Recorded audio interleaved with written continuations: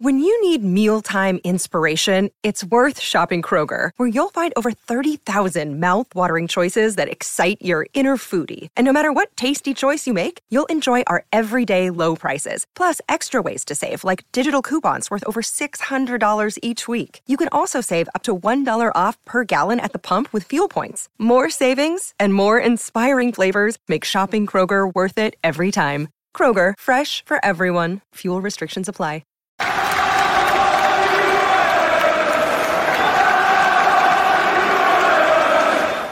Hi everybody, Russ and my Hammers 11. Hope you are all safe and well. We're out of lockdown, but we're in tears. How much better is it, to be honest? If you're new to the channel, please consider subscribing, hitting the bell icon so you're made aware of any time there's new content. Of course, I'd like to thank our channel sponsors, Untuck It. Today's guest, he's back in the. You got a game on Saturday, FA Vars on Saturday, ain't you? Yeah. If selected, I've been out for a little while injured, so yeah. It's getting tougher season by season. Age is not on my side, but yeah, we have got a game. We're out. I was about to say it's hashtag Jacko in case you didn't know. So so I just mentioned that. Yeah, but it's a sellout. I heard today. It's a sellout. That's mental, isn't it? Good on them. Well, to be fair, we do it. Yeah, in most places we go, we get. Obviously we've got a great support. A lot of people don't buy into it, don't understand it, aren't sure what we're doing, and pour scorn on it. But listen. It can only be good for non-league football. We're enjoying it. It's great for us as a club and the players that are involved. So we're just riding the crest of a wave, really, and making the most of it while it lasts, especially from my side anyway. I'm not getting any younger. I ain't got many years left trawling my arse around the M25, that's for sure. Well, I mean, in the league as well, at least you're sort of around, it's all in the same area, isn't it? The Essex League in terms of the teams you're playing. I'm not an Essex boy, though. I'm the other side of the M25. I'm from Slough. I live in Windsor, but it couldn't be any further around the M25 for me.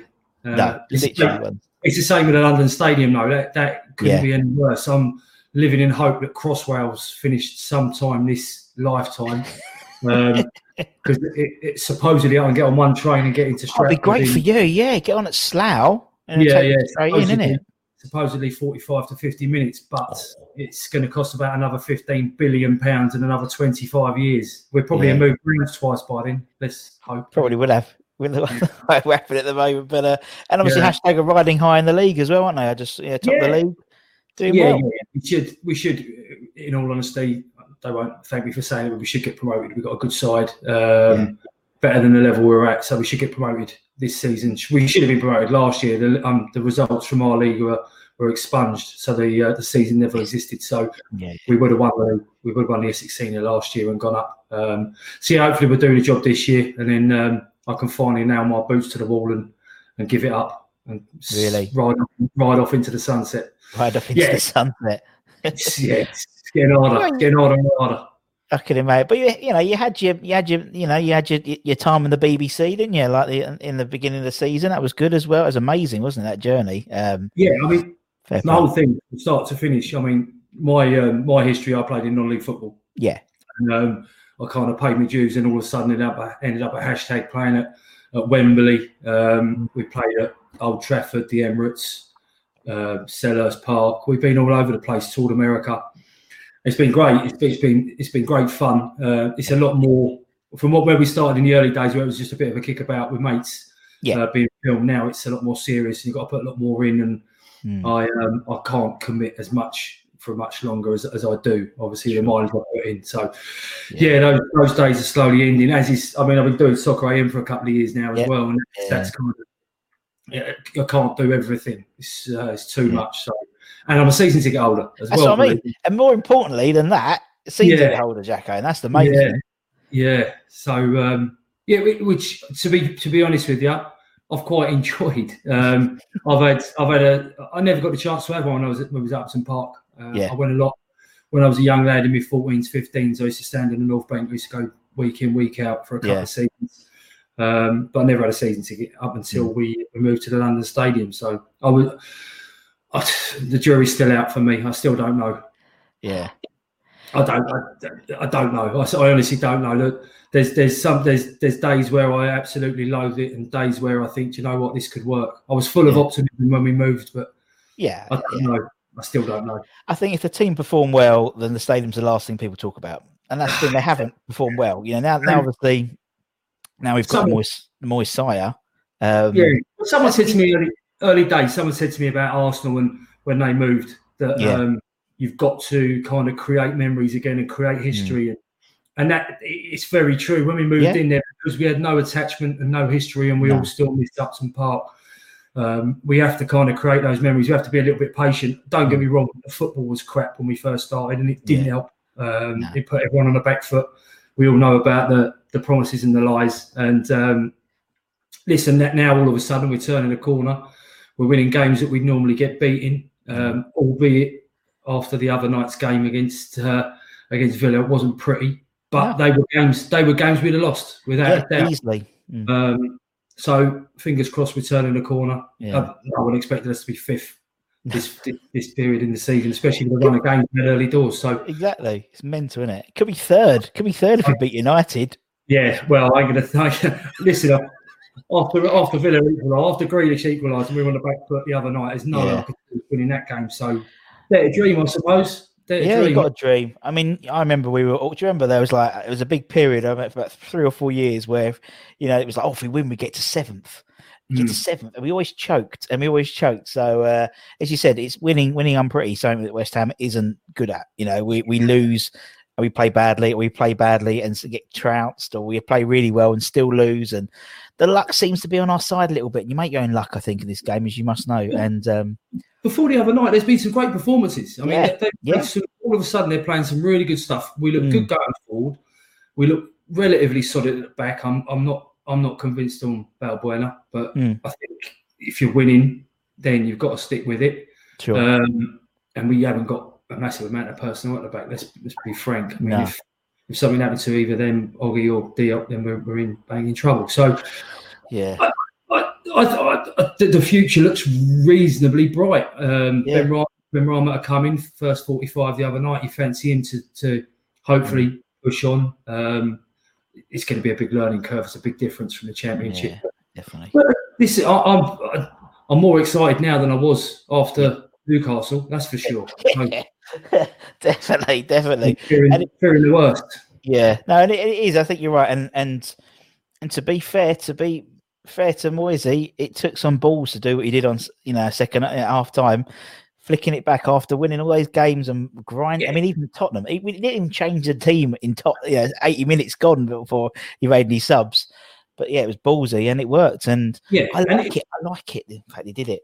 That's to be honest, that's been one of his biggest criticisms and one of the biggest issues is his substitutions are quite often 3 minutes to go and not changing the game. And I think, to be honest, he looked as frustrated as we all felt watching the game the other night, because we scored and then just sat back and then gradually fell apart. And reading on all the comments on Twitter at half time, it was the move that everybody thought he needed to make. Don't get me wrong, we didn't exactly improve. I know we scored straight away through Ben Rama and obviously Jared Bowen, but we didn't really improve. But at least he rolled the dice, which is what you should be doing at home in a game like that. Have a go. And he's changed my opinion. He's changed. I was very underwhelmed, as I'm sure a few people were, when he was appointed. But what do you do? He's a stabiliser, really, isn't he? He comes in, he gets them well organised. I like their passion as well. I know you mean, after Pellegrini, who was a little bit limp, shall we say, to see the fact that the backroom staff are getting booked. You know what? And because I was there, this is what happened. A bit of an exclusive, right? It was proper kicking off, and obviously because all the journos can hear it as well. And I was talking to a few of them at half time, and they'd say, "Oh yeah, did you hear what he said? He called him a effing prick and stuff like." Yeah, I know he did, but apparently JT offered out our new sports psychology, that David Billows. He looks a bit like a young version. Yeah, the one he got booked. He was just standing still. Yep, I'm getting booked. He offered him out at half time. He said, "Do you want to have a fight in the tunnel?" And yeah, any day, mate, any day. I was like, fair play, but I like it. We're not a pushover anymore now. Do you know what I mean? And you could see from the footage on TV, Nolan was fuming. Yeah. Obviously, Moyes had to be a bit of a devil's advocate. Yeah. He's the one that all the cameras are focused on. Yeah. See, and that's what they've got. They've got you see it at the end of a game now. They've got a real togetherness. Yeah. And I kind of allude to that in my my 11 later. Nice. Yeah. And that's what I can't argue with that. I was brought up with dross, West Ham being absolute dross week in, week out. And all we want is you want a team that grafts, that cares, that wants to put on the shirt. No mercenaries, no fly-by-nights, no pop in and see you later and nick a couple of million. Yeah.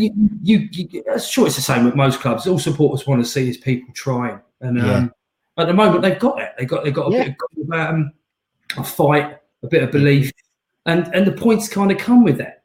Yeah, it's true. It's, as you said, I think you make your own luck, and you know, we've been lucky, but I just think we're in a position where we do. You know, when you're playing well, the luck does go your way. You know, because you're the, and so I just think what I like to say, and I've mentioned it a few times before on videos, where you know when like players come into a club and the first thing they say is, "Oh, why did you come? Why did you come to, Liverpool?" "Oh, because of the manager. He's got a project, and I want to be part of this project." And it's like, no, not the 200 grand or whatever you're on, but he said, "I want to be a project." And then this is the first time I can see for a long time that there's a game plan and a project, and you can see things being built. You know, he's bringing in hard-working players, not the Pellegrini fancy Dan. You know, it didn't really work with Pellegrini, I don't think. The team we are now, it kind of shows up those players. So there's no two ways about it. A few of them I'd love to have done well. Felipe Anderson, I prayed he would be the flamboyant Brazilian we all crave. But the fact of the matter is, we can't afford to have 10 players that work their nuts off and an Anderson in the side. You can't afford to have it. We're West Ham. We're not Arsenal. We're not Chelsea. We can't have those players, and they stick out. Fornals, it drives me absolutely mental every week. But he's got a great work ethic, and I can see why people plays him, because he covers so much ground. And for them 2 or 3 passes every week that he loses, he will cover ground and make it up. And in that shape, it works. So you can live with it. Similarly, obviously, Allaire sticks out a bit because he's a bit of a plodder. I fancy him if he had half of Mikey Antonio's chances, I fancy him to score 9 out of 10, where Antonio would score 6 out of 10. He's a strong, but in the system we're playing, it fits Mikey well because he works his nuts off. Whereas Allaire kind of bit of the Berbatovs about him, and there he likes to stroll. Good shout, good shout. It's a good shout. And he came alive a bit, I think, when they went to sort of Brahma and Bowen sort of up with him, you know. There is a player there. There is a player there, isn't it? I don't doubt it. You don't. He's got a good rep. It was a lot of money when he first come to us. Them first couple of games, he banged to Watford, didn't he, away? He looked a player, and you look at him and go, "Fuck me, we could be all right here. This could be us." And then he slowly drifted off. I don't doubt it takes a while to adapt to the English game, but he's a unit of a geezer. If you set up your team to play to his strengths, slinging the ball in the box, he'll score goals. Definitely. But as I say, the way we're set now, we're a team of grafters. We're a strong workhorse, workman-like team, and I'm not sure you can carry them players that don't. No, you can't. No, you can't. But as I said, it's going in the right direction, which is the first time for a long time that it's gone in the right direction. And as a West Ham fan, people got to enjoy it rather than wait for the fall. Because it's coming. We know we're going to lose 3-0 to Burnley, or Sheffield United will turn us over but we know that's coming. So that happens to all teams now in the Premier League. I mean, you've got to good point. I went round my mum and dad's on Tuesday it was, and we were kind of dissecting things, and we were sat around the table and we actually had to take stock because we were moaning about Villa, us beating Villa on a Monday night 2-1 and going 5th. And we were sat around the table still picking it apart, moaning. I said, we've got to have a look at ourselves, haven't we? We've come a long way from where we was a season ago. So true. Listen, if we're moaning about beating Villa and going 2-1 and going 5th, then I'll take it all day long. Yeah, I'll take that too, man.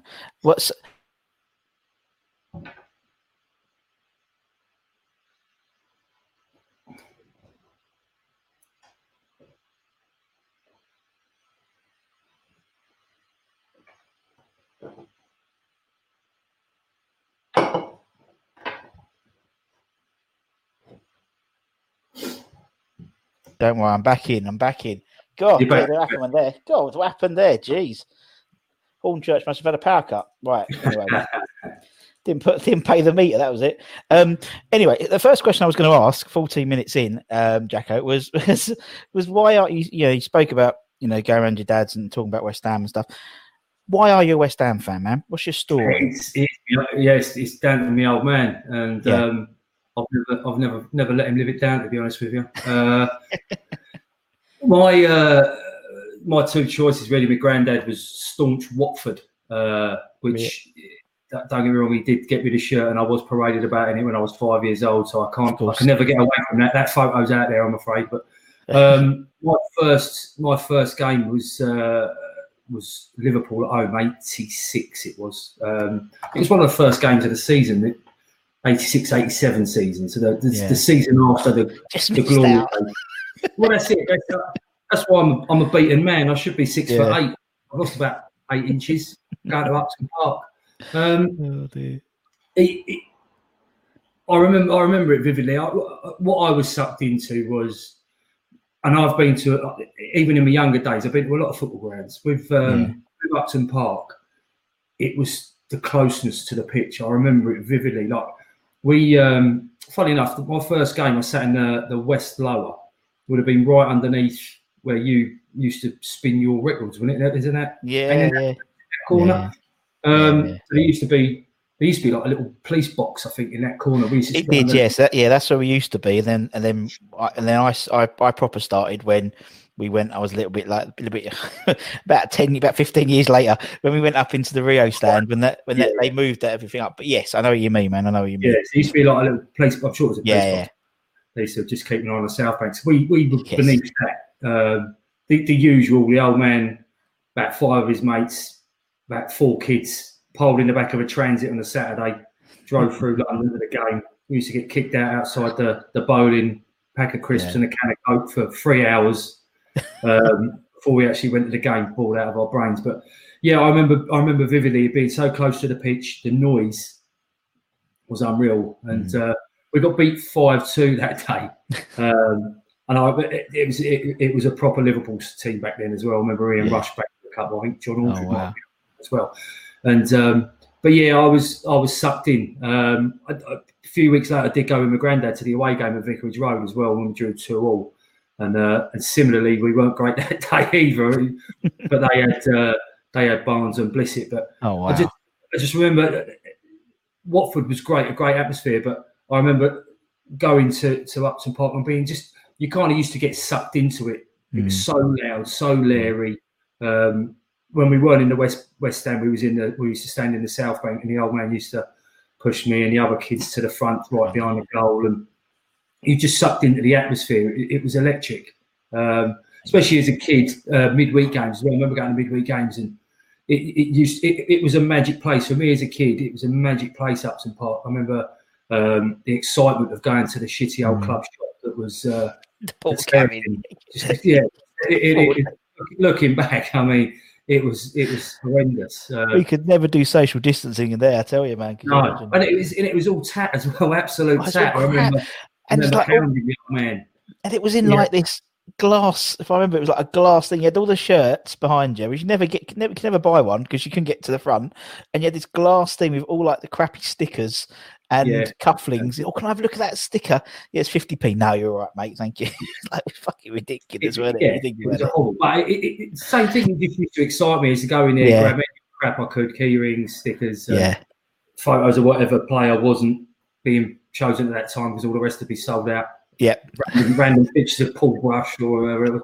And the whole thing that the same thing we all got sucked into as kids, really. Yeah. The whole football vibe, and then yourself. Once West Ham's got his claws into you, that's it. There's no other way to go, and it's been a poisoned chalice ever since. Yeah, it's like when those when those Chinese finger things that you put your finger in, and the more you struggle, the tighter it gets. It's just like someone's going to use it as a meme now. I don't know why I've just done that, but it's true, isn't it? It's just like it just pulls you in, and it's just like without realizing, it just gets into into your life, your clothes, and you blink and it's like 30 years on. You're like, where the hell did that go? It's like the other day someone put on Facebook this game. It was like West Ham v Oxford. It was like I didn't start till about 92 the season.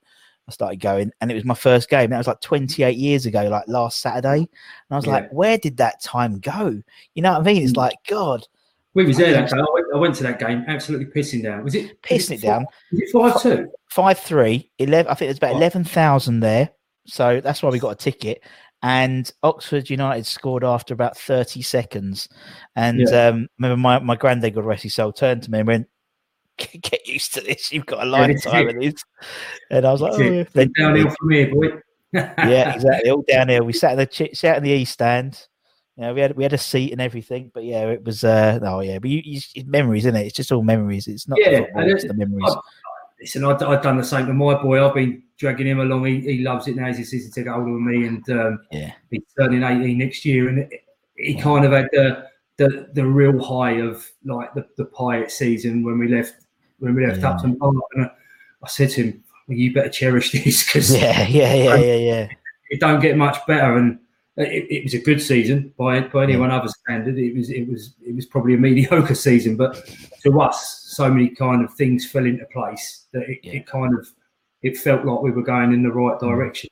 It did, didn't it? Yeah. Albeit for a few rosy months, and then it all come crashing down again. But that's West Ham. But I mean, going back to being a kid, like I was obviously I said I live quite a way away, but I used to, even midweek games, when I was 13, 14, I had a group of lads that I used to stand in the North Bank. I only met them through going to West Ham week in, week out, because I had no mates the same age that were A, going to West Ham every week, or B, allowed to travel. So I was lucky enough that my parents trusted me, and I was a Neanderthal at 13. I was 6'3". So they used to let me just travel to the games. I mean, I remember Lee Chapman scoring, I think, in the 119th minute from a Dale Gordon cross against Notts County in the League Cup. And I think I had school the next day. I got back to Slough Station about 1:45 in the morning. I had school the next morning. But it sucked me in, and I loved everything about it and everything about the club. I loved the social. I loved being part of it. And I was scared as a kid. I remember, especially through my teens, I was scared to miss a game, because not that you ever influenced anything, but there was nothing like being there on a Saturday afternoon watching West Ham at Upton Park, especially. So, it's ingrained in you. I think once you're sucked in, you're finished.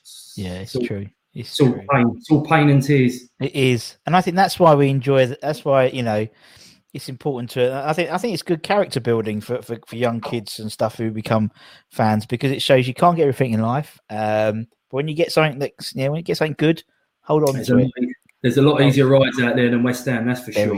There is. There's a lot easier paths to choose. Yeah, God.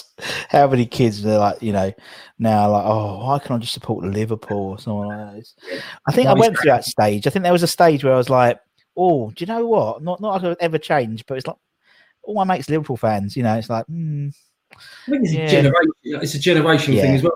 And it depends what type of person you are. Like, I've got loads of mates over this way. Obviously, Slough being quite a Chelsea area, there's loads of Tottenham over here, QPR. It's funny because there was a generation of QPR supporters, because obviously in the 90s they were a top level team and doing really well, but it's funny how these things die off completely. Cyclical, isn't it? Yeah, you don't get no QPR. I don't know of any new QPR fans around this way. No. People bringing their kids anymore, because it's not a fashionable thing, I suppose. But it's a shame to see clubs like that unsupported. The old second team, as they people refer to us as. I've got a feeling we're going to get that mantle back again soon. I just got that feeling. I don't want it. I don't want to be anybody else's second team. No, you're right. I know what you mean. But it's it's a way of life, isn't it? We're a West Ham fan. I think we're a very unique bunch of fans, and and it's not about the football. It's about the community. And it's great that that on Saturday 2000 they're going to be back. Brilliant, but as well. I mean, I don't think we ever get the plaudits we deserve as well. We travel really well. Yes, I know people seem to have this. Other fans have this misconception about us, but we're very well supported by some proper diehards who really care about this club, and people seem to think it's us spitting our dummies out a lot of the time, but they don't understand the plight that we've been through, the things that we anticipated and expected, and it's a massive thing, losing your hope that we all were part of. It's a part of our life, a part of our fabric. It's a massive thing to lose that, and when you're expecting on one end to have to deal with the bereavement of it, but we're going to get this, and when this doesn't materialise, then I think we've been given a really bad rep for no apparent reason. We're a well supported team, and good true supporters that want the best for this club. Yeah, I totally agree. And doing this channel, you meet loads of them all over the world, and it's opened my eyes to just how big our fan base is. You know what I mean? I mean, maybe I was a little bit naive to it because I just sit in my box really, and I can't really. It's soundproof. You can't really see if I call, but when it's like you're chatting to guys in Hong Kong and India and Australia and all the way across the States, all over the place, it's a massive club, and it's like I can understand when people are like, from like Church or Essex or, like, they support West Ham, but you go to some places and guys in like Fresno, California, why the fuck do you pick that? It's like, because, I was like watching it and they look quite cool. Yeah. Really? Really? Fucking hell, man! Your definition of what cool is needs to be referred to. But yeah, no, it's because I can see a lot of that. Philadelphia, we've got a lot of fans in Philly and New York because it's like a blue collar club, as they would say, and it's like working man club, and I get it. And I touched on before, really, like with our support, with our fan base, people go on and kind of rip the piss about the West Ham way, but. Yeah. I get what people are saying. There is no West Ham way, but there is a West Ham way. It's not always about the football. It's about giving a shit. It's about turning out, putting a shirt on, and giving a shit for West Ham, about West Ham. Definitely. And that's more the West Ham way. People going about there is no West Ham. There is a West Ham way. Turn up and care. Turn up and want to play for us, and we'll give back to you. We'll support you. If we see you're shrugging your shoulders for 90 minutes. You're not gonna get any. No. Yeah, and that's right. We'd love to have a good football inside, but that comes second to going out there and giving 100% if the grafting. Yeah, definitely. And I think that's the thing. It's not, if you're trying, if you're having a go. Ian Dowie, for example, wasn't never gifted. Never going to be, top goals, but he would run all day, run into that corner, and we'd appreciate the effort. Not his fault if it's not technical enough, but it doesn't matter. He had a go. But that's at the end of the day, that's our limits. No respect to Ian Dowie, but we've had hundreds of Ian Dowies over the years. That supporters have got behind.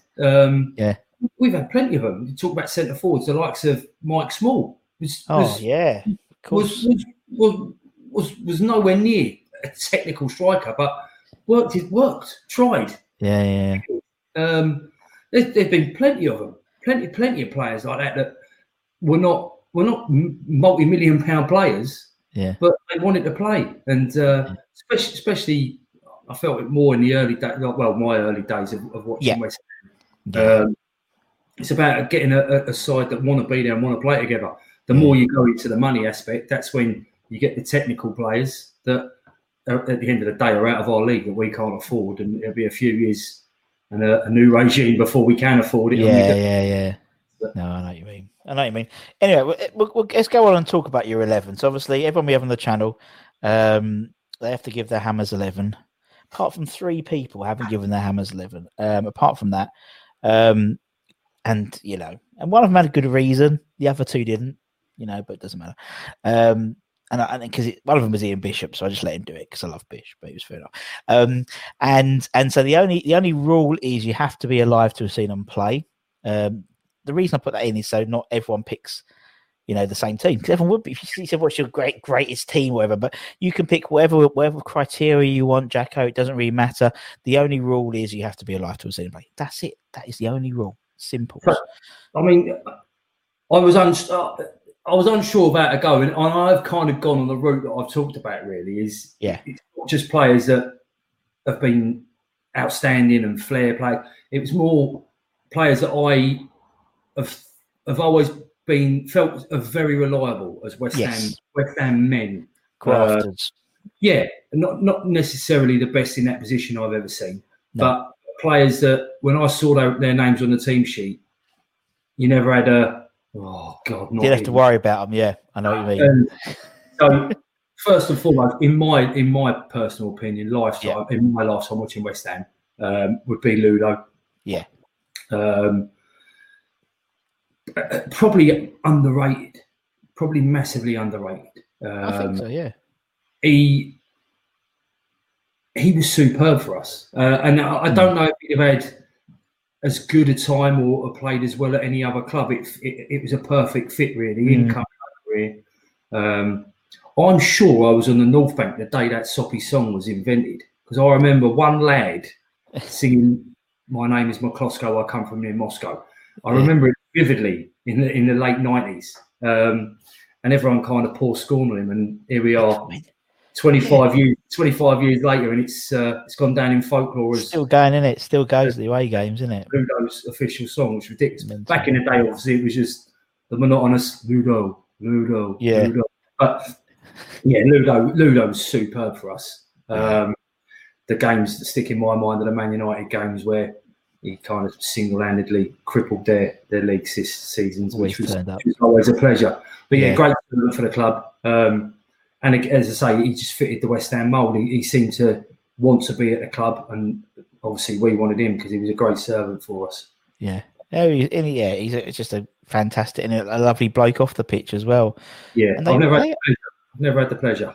We'll get him on eventually. He's always like really shy about the fact that his English isn't good, but it is very good. But I think he's just he's been here forever, hasn't he? Well, I think so. I think but it's like and his kids used to go Chigwell and stuff, and we used to play against him. But he's a nice bloke, lovely bloke, and he used to. I swear, he once introduced himself to me. I think when I was very, very young, and someone asked, and he shook, and it wasn't me, but the guy next to him. He shook his hand. He says, "I'm Ludo. I don't come from near Moscow." That's what he said to him. It's like. Fair enough, Even I hope that carries on that story. Yeah, definitely. And also, I mean, when we had Tony Gale, when we talked about it, he went, yeah, but he wouldn't have the same ring. I'm Ludo McCloskey, come from near Prague. I remember it vividly, the lads singing it, and we all said, we're in Moscow. But it works. It works, it rhymes, yeah. It doesn't matter when it's in the song. Right, okay, we'll put Ludo in. Who's next then, Jacko? Steve Potts. Oh.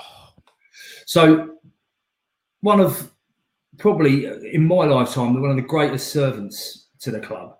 Underrated, understated. Was a stalwart week in, week out, but would nearly never get a mention because he just done his job. He went about his business, and he was superb. Never obviously the tallest. I don't know how tall he was. He looked tiny on the pitch. 5'7", I think. 5'7" he was. Yeah, little fella. But taller than me, but don't matter. Yeah. So we can't all be over 6 foot. It's easy. But, just a great one of them players that so dependable. Yeah. And a massive club man that you get rarely nowadays. So one that I think people will probably overlook for numerous others. But yeah, Steve Potts for me was immense week in, week out. And one of them you never had to mention him because you knew he'd do a job. Yeah, I know what you mean. Yeah, always a 7. Yeah, well that's it. Yeah, if not more, and it's totally understated and underrated. But yeah, a proper legend for me, Steve Potts. Definitely. We did a show about him the other day, a couple of weeks ago, and we had some of his old schoolmates send him through some pics from when he was at school from Dagenham, and it was just hilarious because he was like one of the tallest. Oh really? He obviously like got there and just stopped. Bless him. But yeah, went backwards. And obviously he's part of the coaching staff, under 23s. Perfect. It's great to have those sort of old, experienced West Ham pros in the setup now. And I think there's one. I think when we had Zav on, he said every year group there's a West Ham pro. in there now, next row, which is perfect. Exactly what we want. Yeah, and it kind of comes back to like what I'm saying about these players is that they've stuck around the club. A lot of them are coming on to that. The likes of Ludo and Potsy have stuck with the club, and the club have kind of recognised them as the true West Ham servants that they were, which is good. Yeah, exactly. That doesn't happen enough. No, definitely agree. Right, so Potsy's in. Who's next, man? James Collins. Oh, I'm liking this team already. Right. Yeah. I mean, there's been plenty come and gone centre halves, but the fact that he went away, come back, the level we got out of him. It just seemed a good fit for West Ham and for Ginge. It just seemed to work. Scored some cracking goals for us. At the tail end of his career was probably some of his best performances in a West Ham shirt. Definitely. And it was nice. It was fitting some of the tributes that were paid to him. Like I think it was at Selhurst Park, wasn't it, where they cheered him off the pitch. He was one of the last off the pitch ones, Ginger Pele, and the rapport he had with the supporters, he'll go down. And definitely for me, as again one of the West Ham greats. It'd probably be overlooked by a lot of others that we've had that are higher profile, but just superb. Again, week in, week out, you knew what you get 100% every week, throwing his body in there and gave a shit. And that's what you want. You want someone who gives a shit. And he'd be up there for me, without a doubt, Ginge. And as a goalie, that's what you want as well, isn't it? Yeah. The guy in front of you. Yeah. He's just a true defender. Just go and defend it. Head it, kick it. Don't do anything that you can't do. Although, to be fair, he scored some bangers for us. Ginge. He must have a little bit in the locker. But I think they all do. Do you know what I mean? They have it in the locker and they just put it out like once a season and just go, anyway, back to it. Back to kicking dumps. We've had a few of them that scored some. I mean, Anton Ferdinand. I'd say Anton for the Fulham game, Winston Reid banged a couple of he did, as well. So we've had a few centre halves that can do it, but just defend. And that's why Ginge sticks out to me, because he was a true old school out defender. Yeah. Another one, which is quite a old school out and out defender, Ray Stewart for me. Nice. Yeah. I remember as a kid watching. He was obviously in the team in the 80s. Tonka, wasn't it? I believe his nickname. The penalties were just a different level. And again, someone that just kind of never kind of got the plaudits I thought he deserved. Maybe it was because I was a young lad and didn't realise he was Scottish, because I always wondered why he'd never play for England. I always thought he was good enough. It makes sense for the name like Ray Stewart. But he was always quality. I always seemed to be in amongst things. Things were always happening. And he sticks out for me, Ray Stewart. Again, they're all of a similar mould, these players. Like I say, they're all they wouldn't be solid, aren't they? They're all solid, aren't they? Solid. Most people's West Ham teams, but for me, it's more about players that I always felt wanted to play for the club, wanted to play for the shirt, and gave everything they had week in, week out, and might not have been the best, but always wanted to play. Yeah. So alongside him, another penalty taker, obviously Julian Dix. Out. A one of a kind, a complete one-off. He kind of dragged us along for a couple of seasons when we were hopeless, really. Yeah. I know he went off and had his little jaunt with Liverpool. Yeah. His hiatus. I hope he got well paid for. But I mean, I think that kind of proved. I know he'd done all right there, but it kind of proved that we was a club for him. He was the player for us. Yeah, it's worked. And I remember in some of the dark days when we really were bad, that he was pretty much the only shining light. True. And fuck me, he was a left back. I know, it's mental, isn't it? How he could galvanise a team from left back. Not a very glamorous position. Not just a team, a crowd. He could you need sometimes. With a club like us, you need a catalyst. You need someone to go and do something and put something in and tread on John Spencer's head. But you need something to happen. Yeah. And that was Julian Dix all over. Out of nothing, out of nowhere, you'd be toddling along 0-0 and he'd go and put someone in a chicken run and it'd be the catalyst for us to kick on. Yeah. And probably out of the back four I've named, probably one of the more decorated West Ham greats. But I don't think I'd struggle to leave Julian Dix out personally. No. And you said about the penalties and him and Tonka. I mean, that's something of the modern game now that no one just twats it anymore, does they? I mean, as a goalkeeper, even more so. They tend to place them now, dink them or do a lookman, and without going off piece. I mean, that's a rule they have to change. The run up rule, because I think it was in the 90s. John Aldridge, I think, started it. Used to run up to the ball, stop, and go again, and they outlawed it. But now some of these run-ups, they should be limited to 4 steps, 4 strides, X amount of seconds. Fucking embarrassing what they're trying to do now. Stop, wait for the goalkeeper to go. Well, because I mean, they're stopping the goalkeeper like getting off the line, but then they seem to not like fucking Fernandez. Bruno Fernandez. His penalty run-ups ridiculous. He literally is slowing down to a point where he's almost still, but he's. It should be one continuous movement throughout. They shouldn't. It's an advantage. A penalty is an advantage anyway. A player shouldn't miss a penalty. A player shouldn't miss a penalty. That's it. But now they're kind of putting all the onus on the goalkeeper now to you can't move, you can't come off your line, you can't do this. They're looking for encroachment. Yet the striker, whoever's taking the penalty, can take 18 steps in a run up. Jig left, jig right, do a spin. It just doesn't make sense. Just walk up to the ball and take the penalty. And it's I mean, we've been the beneficiaries of it, so I'm not going to knock it. But I mean, trying to dink a penalty in the last minute, the Fulham game the other week, brave or stupid. But as I say, we've been the beneficiaries of 2 missed penalties in the last couple of games, so I'm not going to. Oh, he's done all right, yeah. It's that same goal as well. I think it's cursed. I'm enjoying that, but it's all good. Yeah, with no little strokes in my way, I don't mind. Yes, if he gets on the pitch. Right, go on. Let's crack on. Go on, Jacko. Who's next, man? Moving to midfield now. Again, Saints. We're looking at very similar moulds here. George Paris. Oh, nice. Yeah. Again, in that team in the 80s that I grew up watching, he was a bit of an idol, really, George Paris. Yep.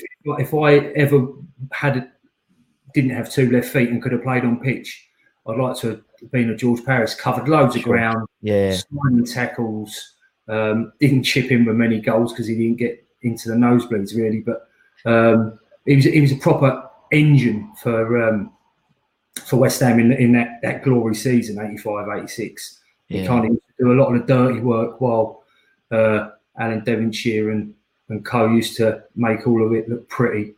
Georgie Paris, great player for me. Yeah, solid, isn't he?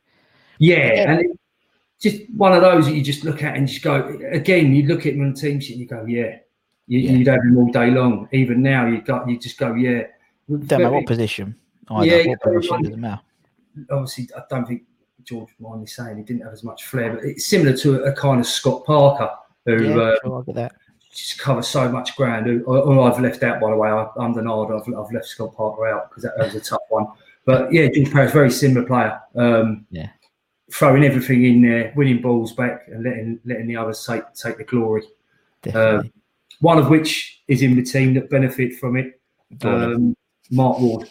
Oh, Wardy. Probably for me as a kid, watching West Ham, probably the most exciting player. I used to love Cotty and McAvenny up front. But I remember as a kid watching West Ham a few times under lights midweek. And when he used to get the ball, the crowd used to lift up. He was superb. I can't really remember if he had pace or not, but it felt like he did. It felt like just almost electric. When he got on the ball, I always felt like something was going to happen. And I know we were beneficiary of having the 2 really good centre forwards in it helps. DC and Frankie Mack. But every time he got the ball, he used to watch the chicken run kind of rise up, and people used to stand up, and the crowd used to swell, and the roar used to go up. And he was probably, for me, in that generation or that my age growing up, the most exciting player I remember in a West Ham shirt, because I always always felt like something was going to happen when he got the ball. Yeah, and he's like a terrier, wasn't he? Like a little terrier. You know, I think that's what Mac called him. I think he called him his little terrier when we interviewed him. I remember. Obviously, I was a kid then. I don't remember. I remember him being little, but as I say, I can't remember if he had pace or not. But it felt like it felt like he was electric when he got the ball. It was like, go on. Yeah. As a kid, I used to be so excited watching him play Mark Ward. So he'd be in there all day for me. There's a few I've had to leave out, as I say. So midfielder wise, I think we've been blessed over the years. When I'm writing down names, so as I say, I left out Scotty Parker, Trevor Sinclair. I ended up putting in Kevin Nolan.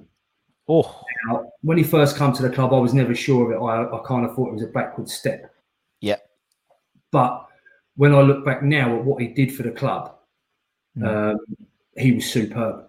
He again, one of those kind of in the darker days that dragged us along. And I don't think I ever really, until now, appreciated what he'd done for us as a club. And I think that kind of shows now that he's part of the backroom staff and really gives a shit even now. And was a great club captain for quite a few years for us. He was, through some turbulent times. But he scored goal after goal for us at crucial times. Yeah, a lot of players that played in that team with him over the years will say how big a player he was for the club and how good he was for the club, bringing everyone together. So I think I probably didn't give him the credit he was due when he was actually a West Ham player. And looking back now, I kind of realise, stepping back from it, how pivotal a part he played. Definitely in getting us back to the top level, really, and stabilising us in the club, as did obviously Sam Allardyce. I mean, he was like one of those players, sort of a Robbie Savage type player, who's a bastard, but he's all right if he's your bastard. And he was annoying. I remember when he used to come back, when he come play for Bolton and Newcastle, he was annoying, Kevin, though. I used to hate him, but as soon as he put a claret and blue shirt on, we all fucking loved him. And I just didn't think. I didn't think when we brought him in. I think he was one of Allardyce's first signings. I didn't think he was like the right player for West Ham, really. As has been quite. We talked about Ian Dowie. We're not going to sign the top Ecky on a player. It's not going to happen. No. It hasn't happened for years. It's not going to happen overnight now. And you want the big signings and the big names. And when he came in, I remember being really deflated, thinking, it's just a sideways move. It's just another run-of-the-mill, bog standard, bit of a grafter. Couple of goals. But what he actually did for us as a club was massive. And I tip my hat to him, and I hold my hands up to that one. I never gave him the credit that was due when he played for us. I think he was a big player for us, alongside our current club captain, who again I can't leave out. We inundated with midfielders, but Nobes you can't overlook Nobes. Another one probably that personally I thought would kind of possibly drop down when we've come back up a couple of times. I didn't think he was good enough to cut it consistently at the top level. He'd be in there probably now at my top three greatest West Ham players that I've had the pleasure of watching. Sure. Obviously, it's a big thing. He's a West Ham boy. It's been mentioned 1,000,001 times, but I think it runs a bit deeper than that with him. I think you could say you're a West Ham boy and your family can be West Ham supporters, but it's more than that. He's seen things through our eyes more than once, and definitely finding out about it as much as he can. Obviously, he's an employee. He knows when we're shit, and he's not afraid to say it. And he knows when we're upset, when we've got good reason to be upset. But his performances, I mean, I think he's punched above his weight, Mark Noble. Oh, definitely. And I'm not sure we would have been able to turn out the performances he has had for us consistently for the last year after year I don't think he would have done it or been able to do it at any other club because of the affiliation. I don't think he'd be given the time, to be honest, because he's sort of. I liken him to Doctor Who, the way he sort of regenerates himself into a different player every couple of years. It seemed, and I think it's still be great for us this year. I think he's still got his role's great for us this year. It won't be the part that he wants to have. Great touch by Declan Rice the other night as well, putting the armband on him. He didn't need to do that, really. He didn't need to do that. It was a nice show of respect. But I still think Nobes will play a big part with us this season. I hope that, similar to Kevin Nolan, he'll always have a place at the club because he fully deserves it. But yeah, it's a travesty. I know it's a bit blinkered as a West Ham fan, but it's a travesty he never got to play for England. Yeah. In some sort of capacity, he deserved. Exactly, but it's the same as Billy Bonds, wasn't it? Billy Bonds never played for England as well, and he's like, Martin Noble's our Billy Bonds, really, of the modern era, and it's just, Torres plays for West Ham. England didn't deserve Billy Bonds. No, well, I don't. I mean, almost Republic of Ireland deserved Mark Noble before he changed his mind, didn't they? So, yeah. Well, yeah. It must be a regret somewhere, but I don't think Nobes would ever tell you it's ever bothered him. And more for them and good to us because we've been able to enjoy him relatively injury-free for quite a long time. Yeah, exactly. No Dean Ashton with him, was it, or anything like that? But and as you said, having a fan in your team is something different, and it's special. It's unique to only a small amount of clubs. I can't really think, to be honest, but not many at all. And obviously, we talk about memories, and obviously the Chelsea game last year. It's like that's going to be my long-lasting memory of Mark Noble because I sat there. He wasn't in the team. He was sat watching it as a fan, and literally I could see him because he was sitting in the disabled area. I think David Martin was 2 meters away from him, and I was watching him, and he was watching the game like a fan. And when people go, "Oh, yeah, I'm a fan," but actually physically watching a game, and he was watching it like you or me would be watching it, kicking every ball. And when Yama scored that third goal, literally he almost punched a hole in the floor. It's literally like this. It's amazing, and beautiful man, beautiful club captain. It'll have the admiration of all of us, I think, for a long time to come. And I think it'll be well versed and well written that he's been, since the great Billy Bonds, he's probably our best servant to this club, and he deserves to be around for a long time and to be decorated by the club as well, because definitely he's been a superb servant for us. I totally agree. All right, we're putting Nobes in. We're going up front now, Jacko. Yeah, the obvious one is Mr. Di Canio. You can't. So I was going to say Smashy Abu. Sorry, okay. Close. It's close. Yeah, that would be a different 11 of mine. Smashy Abu and Alex Bunbury. It'd be a very different 11. That was a very different period. That was. Paolo. I mean, he was a magician.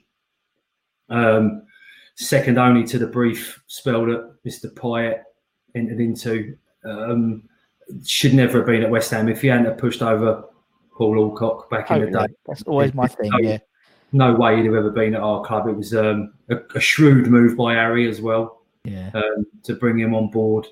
And again, it's one of them, a perfect fit. Would he have?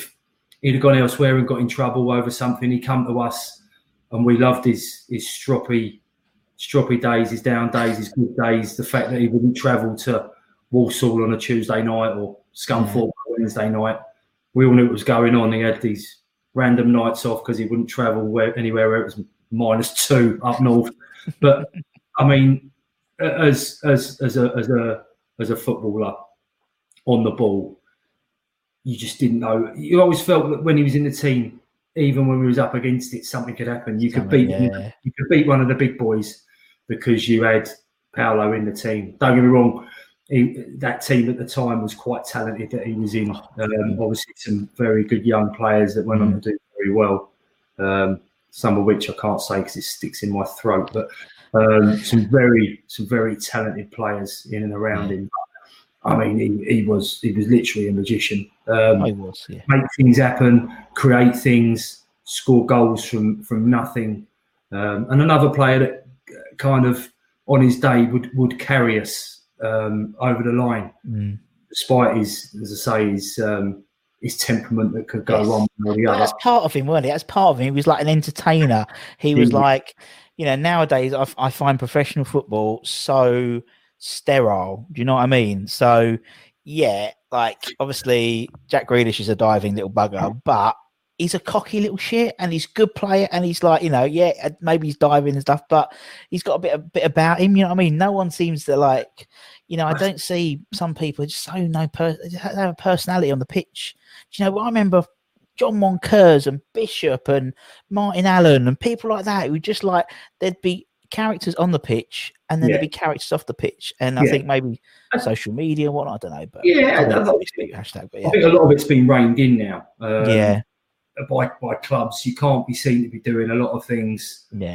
Totally different generations as well. I mean, true. One of my good mates was at West Ham as a youngster through many years, and I've heard many a story about what used to go on in that era. And John Moncur was.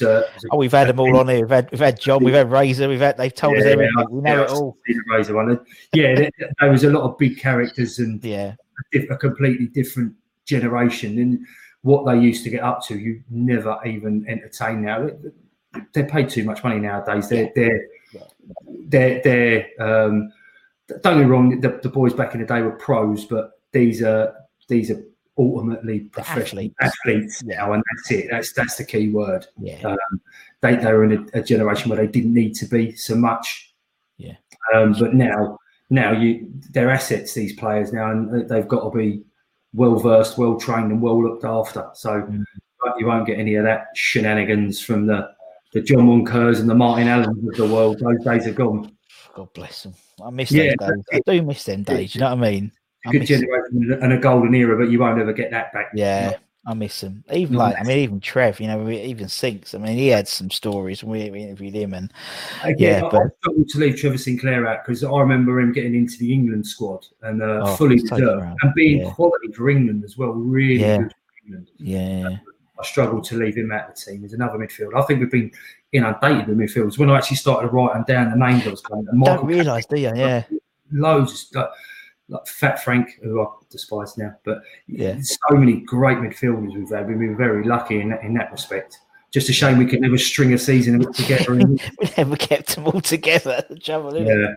Yeah. Oh dear. Right. So we've got Di Canio. Who's going to be the last piece of this Jacko pie? This was a tough one. There was two that stuck with me, and as I say, these both quite similar, and both brought a lot to the club when I step back and look at it. Both drive me mad on the terraces numerous times, but to top up between Bobby Zamora and Marlon Airwood. In the end, I went for Marlon. Again, I don't think I gave him the credit he deserved when he was actually playing for us. No. He come up with so many important goals for us.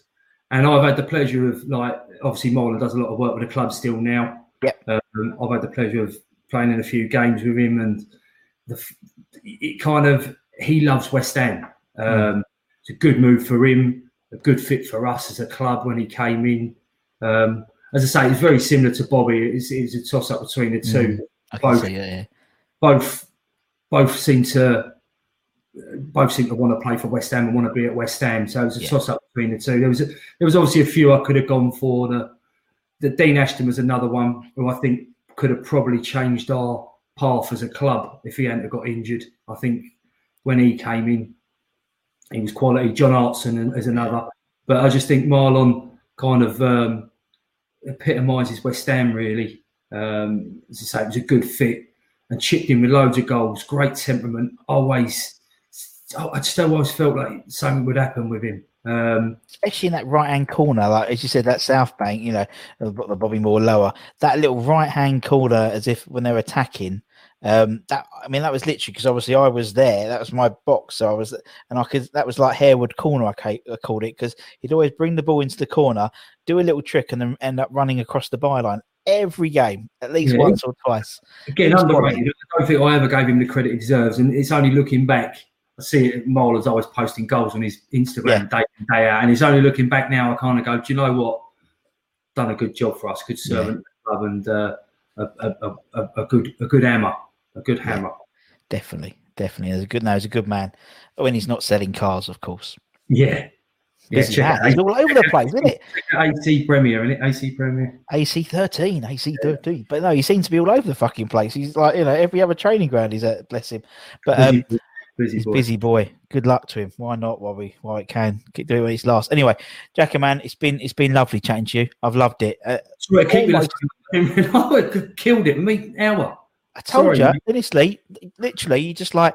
You don't even realise it's like an hour's gone, but it's because you're talking about West Ham, man, and it's just it gets the juices flowing, doesn't it? But it's been lovely, mate, and good luck at the weekend if you get on, if you play. Yeah, mate, and I'll see you at the London Stadium. Yes, we'll be there. Hopefully soon. Are you in the ballot? No, you probably wouldn't be in the ballot. No. It wasn't worth my while, so I've paid the retainer to keep the seat. Gotcha. We got some good seats there. It took us a few years. We was up in the gods when it first started. Around, yeah. So we're right next to the away fans. I've got a lovely seat over the corner. Oh, lovely. Oh, yeah. Brilliant. Yeah, brilliant. Block 217. Keep an eye out for me. 217. That's it. It's a great little spot. As I say, me and my old man, my sister, and my boys, the four of us. Lovely. So yeah, and listen, as much as I don't get there as often as I would when I go, now I'm really missing it. I think everyone is. I think it's actually, season where you could stick it. I do want to know, but I'm desperate to get back there now, so I'm looking forward to it. But for me, it has to be full. Going when there's 2,000. It's going to be weird, but it's a start in it, and it's like, it's great for obviously non-league. The fact that they can have 50% or 2,000 or 40. So perfect. But it's a start, man. It's a start, and as I said, it's one of those things where.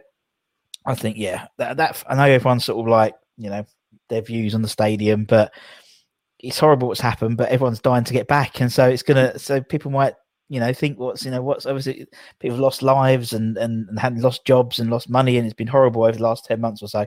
But I think everyone will be grateful to get back when everyone gets back to London Stadium. It'll be very emotional. I think that first bubbles. It will. It'll be nice. It'll be nice. It'll be good for everyone. It'll feel like we've kind of got over one of the final hurdles of getting back to normality. Although it'd be weird because we'll be top of the league by then, so that'd be we'll be Champions League by then, so it don't matter. Yeah, it'd be very weird. And then we'll probably lose to some third tier Macedonian team in the qualifiers. It's the West Ham way. But anyway, Jacko, it's been lovely. Thank you so much. And obviously, thank you to everyone for watching or listening on podcasts or whatever, YouTube, whatever. Give it a like, give it a share. And for me and Jacko, take care, everyone. Stay safe. Wash those hands. Come on, you irons. And we'll see you again very, very soon. Come on, you irons. Take care, everyone.